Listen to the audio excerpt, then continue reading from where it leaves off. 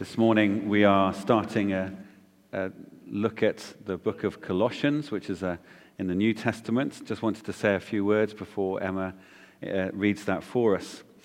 This letter to the Colossians is now either pixels on a screen or printed in a weighty Bible, full of authority and full of dignity. But of course, this letter started life on a thin roll of papyrus that a Christian leader called Paul wrote whilst he was in prison about 30 years after Jesus' death and resurrection. The young church in Colossae was started by someone called Epaphras. Epaphras had been in Paul's church planting college in Ephesus. Now, Colossae was a medium-sized, multicultural city. It was perched on the banks of the Lycus River, and we would now say it was in Turkey. Paul doesn't know this church. He didn't start it. But listen out over the next few weeks to this letter that's full of warmth and full of a deep prayerfulness and a profound hope and brilliant answers to two big issues that were confusing this tiny little church. And as we hear Emma read the first part of the letter to us this morning, picture yourselves not in Winchester in January in the cold, but picture yourself in a first century house in Turkey. So just allow yourself to imagine that the thermometer has crept up a little bit. And you're in Turkey, and you're in a house, and it's the first century with all the sights and the smells that go with it. You've shared a meal together, and now Epaphras, who's your minister, he's not a vicar, he's a guy who's helped start the church. And he stands up at the front with this slightly ragged roll of papyrus, and he starts to read. And he reads a letter of staggering hope and vision. And Emma's going to bring the first part of it now. The reading is taken from Colossians chapter 1, verses 1 to 14. Paul, an apostle of Christ Jesus by the will of God, and Timothy, our brother, to God's holy people in Colossae, the faithful brothers and sisters in Christ, grace and peace to you from God our Father. We always thank God, the Father of our Lord Jesus Christ, when we pray for you, because we have heard of your faith in Christ Jesus and of the love you have for all of God's people, the faith and love that spring from the hope stored up for you in heaven, and about which you have already heard in the true message of the gospel that has come to you. In the same way, the gospel is bearing fruit and growing throughout the whole world, just as it has been doing among you since the day you heard it and truly understood God's grace. You learned it from Epaphras, our dear fellow servant, who is the faithful minister of Christ on our behalf, and who also told us of your love in the Spirit. For this reason, since the day we heard about you, we have not stopped praying for you. We continually ask God to fill you with the knowledge of his will through all wisdom and understanding that the Spirit gives, so that you may live a life worthy of the Lord and please him in every way, bearing fruit in every good work, growing in the knowledge of God, being strengthened with all power according to his glorious might, so that you may have great endurance and patience, and giving joyful thanks to the Father, who has qualified you to share in the inheritance of his holy people in the kingdom of light. For he has rescued us from the dominion of darkness and brought us into the kingdom of the Son he loves, in whom we have redemption, the forgiveness of sins. This is the word of the Lord. Thank you very much, Emma. What I'd love to do this morning is just to begin to unpack that passage for all of us as we start this series together. If I've not had a chance to wish you personally a Happy New Year as yet, may I do so now? And thank you for all of your love and your support. So many people give so generously of their time and their prayers and energies and their thoughts to make this an abundant church where so many exciting things are going on. I want to ask a simple question this morning, and here's the question. The question is this: what happens when the gospel of Jesus takes root in an individual and then more widely in a community? It was so lovely to hear Sanjay's story. Sanjay is an absolute gift to the city of Winchester. He arrived just before Christmas. He's part of our ministers group. We get together and pray together every week.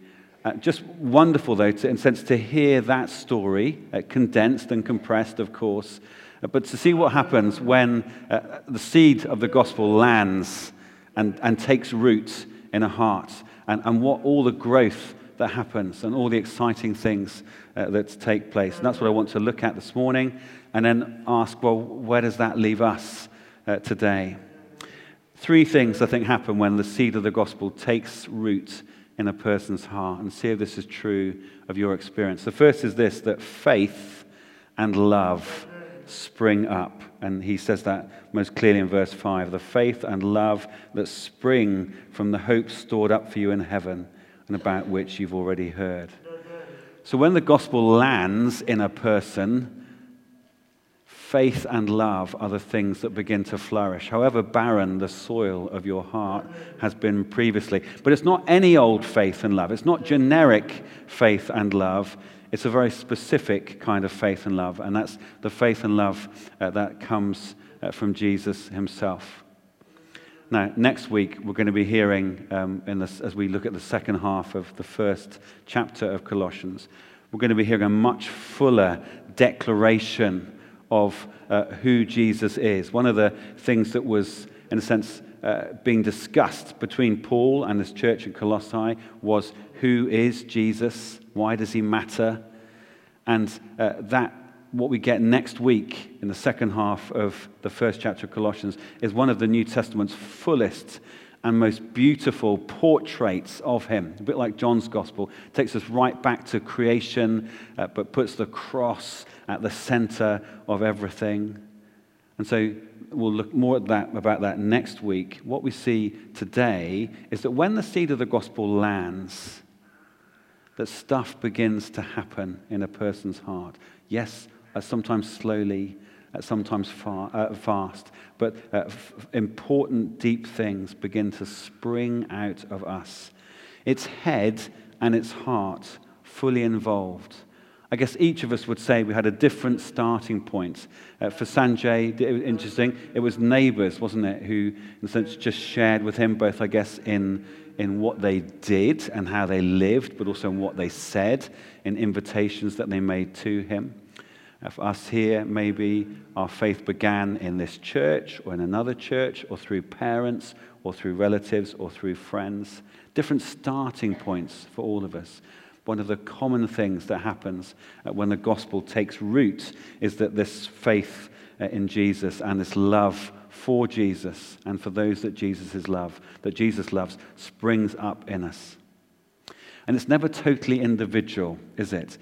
However individual the beginnings of our faith may be, almost always we are drawn into a wider community. And that's both wonderful, because in the wider Christian community we're encouraged, we're taught, we get to see what Christian faith looks like in other people. But of course there are challenges as well as we rub up against other people, as we learn what it means to forgive, to be patient, to put up with people who are different from us. So that's the first thing we see, faith and love springing up inside a person. The second one is the beginnings of a slow but sure transformation. And Paul, lots of places likes to, but particularly here, likes to use lots of images about growth. And they're very organic, they're sort of gardening-y, sort of gardener's question type images, all about things springing into life. The Christian life, the particular insight that Paul has in this passage, Because obviously he uses images of growth a lot, but the particular insight he has here is that the Christian life is marked by a deepening gratitude.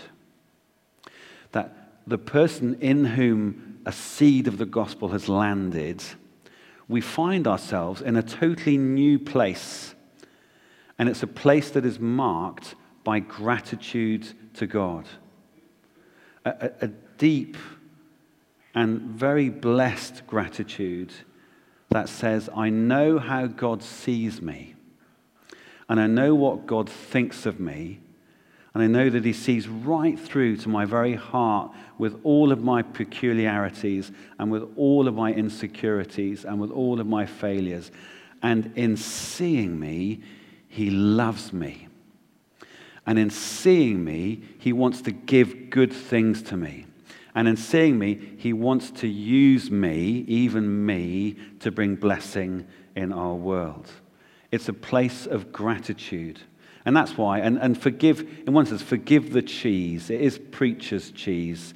But that's why we've chosen to name this series Thanks Living, rather than simply Thanksgiving. And the insight here is that the word thanksgiving we tend to think of it in our minds as something that takes place here. So kind of it's a churchy thing. Or it's a sit at home privately with a little book of prayers thing. Or it's a sung worship thing. For Paul, it was much bigger than that. And so we're sort of trying to invent this new word, thanks living, which basically says that because of what God has done in us, we want to give back the whole of our lives in thankful praise and adoration. There's no compartments. There's no God here, God not here thought for a Christian. And in a few weeks' time, in chapter 3, we're going to see this much more up close, where Paul basically says, everything you do and everything you say, do it all giving thanks to God the Father through Jesus Christ our Lord. He sees the whole of our lives as, in a sense, a place in which we can live out thanks to God. Now that's a beautiful thought for all of us, because it means whatever you're going to tomorrow, whatever workplace, whatever role within the home, whatever school that you're going to, whatever role that you have in your community, that is a place where you can live out your gratitude and love for God. It's a beautiful thing. The third thing that Paul notices and draws our attention to when the seed of the gospel lands in a person's life is that that person is drawn into a life of hope-filled and never-ending prayer. You may have, in a sense, overheard some of the prayers in the passage that Emma read for us. We see prayer that is selfless, and we see prayer that is generous, and we see prayer that is wholehearted. And just, just amazing prayers that Paul prays. He says, we ask continually God to fill you with the knowledge of his will through all the wisdom and understanding that the Spirit gives, so that you may live a life worthy of the Lord, may please him in every way, bearing fruit, and just it goes on and on and on. Prayer rooted in hope, this is, that we overhear from Paul. And in my experience, especially these last 2 years, I think prayer is the only antidote to self-pity. I found that self-pity is so constantly beckoning me to sort of come and play, come and indulge, come and just feel sorry for yourself. Prayer is such a beautiful antidote to self-pity, especially this kind of prayer that is so selfless, so generous, so wholehearted. Prayer is mysteriously, but definitely, how God builds his kingdom in our world, how God changes our world. This prayer is not begrudging, and it's not dutiful. Paul does describe it in chapter 4 as being like wrestling. So it's active, it involves all of us. It's not just passive, it's not just sitting quietly in a corner. There's a sense of throwing ourselves into it. That's how Paul starts this hope-filled letter. Remember, Paul is in prison when he's writing this for being a Christian. This little church, this tiny little church community that maybe meet in 1 or 2 houses in Colossae. Tiny little community. And yet Paul is saying to them, the deeper, truer picture of what is actually going on in the world is brighter and sharper and deeper than they can possibly imagine. And they will need, as Paul has learnt to see and experience the world differently. Now, at the start of this new year, with hope a bit of a rare commodity and countless reasons to be gloomy and to feel self-pity, here are my top 3 follow-ons from this fascinating and fantastic early section of Paul's ancient letter. First one is this. Did you notice how the gospel lands in a human heart? How it all begins. This is what Paul says. He says to the Colossians, since the day you heard it and truly understood God's grace. So here's the thing. Whether you're watching this online or whether you're here in the building, maybe you've never actually heard the gospel, the Christian good news, or you've not heard it properly, or you've not heard it fully. Well, if that is the case, then please come and talk to myself or Craig or James or a member of the staff or the person that you've come with or someone that you know. Contact us and ask us to meet with you, or just come on the next Alpha course, which starts in a few weeks' time. Maybe you've heard it, you've heard the gospel, but you've never understood it. You might understand lots of things, because there's lots of clever people here who understands all kinds of things, but being clever does not necessarily mean you understand the gospel and you understand grace. That's okay. We can help you with that. We would be delighted to do that. There are basically explaining to somebody what the gospel means and how it lands in a human heart is definitely in our top 3 things to do of any week. So don't think we're ever too busy to grab a coffee and just say, can you just explain it to me, like in simple words? We were out on Friday night, and it was fantastic. We played a game which we'd never played before, which was like charades, but you were only allowed to use words of 1 syllable. And for chatty, articulate people like me, it was a disaster, because I like to use words of 3, 4, or 5 syllables, and it was really hard. But I promise, book a coffee with me, or with Craig, or with James, or with any other team, and just say, please explain the gospel. It can be 1 syllable if you want, in ways that I will understand. Because it does need to be received and understood, and people just need to sit down and explain it to us. So come and talk with us, please. The gospel has to penetrate head and heart. It challenges, it undermines human pride, but it is fundamentally liberating. Those of you who are Christians listening today, don't presume that people who say they aren't Christians have either heard, let alone understood, what the gospel is. Some have, but many haven't. And many believe things about God and about the Christian faith and about the Bible and about the gospel that are utter nonsense. But no one has ever explained things to them differently. Maybe that is your role with a friend. Gently to say, before you write everything off, can we just check what it is that you're writing off? Because the God that you're writing off may not be the God that I believe in. And it'd be lovely to have a chat and see if we can understand the gospel more clearly.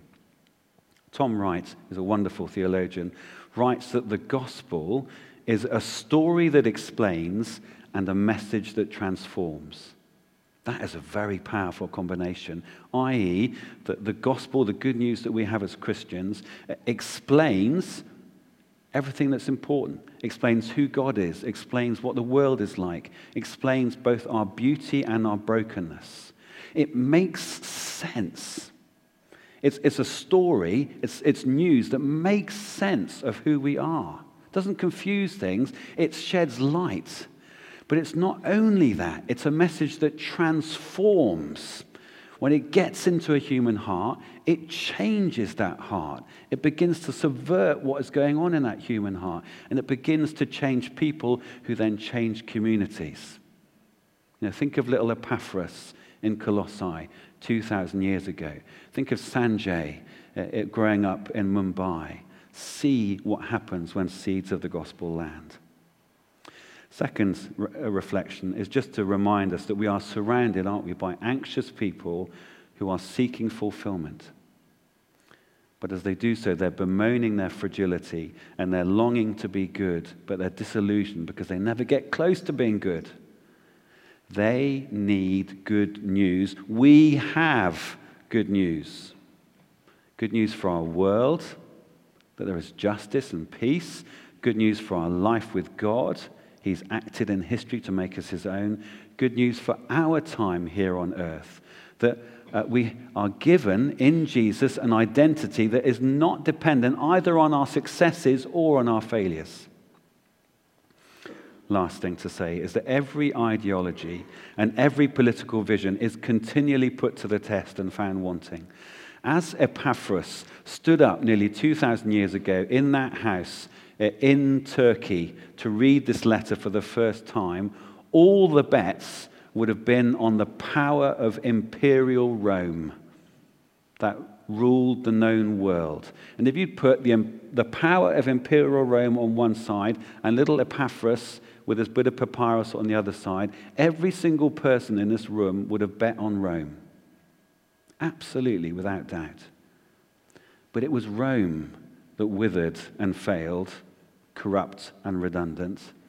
And here we are 2,000 years later, and Epaphras, the letter that he read, is in this Bible and is read across the world today. Would you like to be a part of a church that takes the gospel of Jesus seriously and joyfully? That's what we offer you this year. Would you like to be part of a church that takes God at his word? Would you like to be part of a church that believes that we have good news? We have good news that makes sense of the world, and we have good news that transforms individuals and communities. Would you like to be part of a church that rises above the dismal little lies that our culture is trying to ram down our throats? Would you like to be part of a church that rejoices in the love and the grace of Jesus? A church that is experiencing a slow but sure transformation, learning to live in gratitude. A church where we don't just praise God on a Sunday, but we live in gratitude to God in our workplace and on our street, in that scout group, in the school, wherever it is we find ourselves. Would you like to be part of a church that is drawn into a life of hopeful and generous and never-ending prayer? Every generation has to do this afresh. We have to shake off institutional inertia and hopelessness. We have to regain that radical, loving edge that is so easily dulled by greed and by respectability. We need to throw both of those things off. We need to retune our hearts to the natural rhythms of God's grace. Sisters and brothers, we have good news. We have good news at a time when our hurting world has never needed or wanted good news as much as it needs it today. Amen.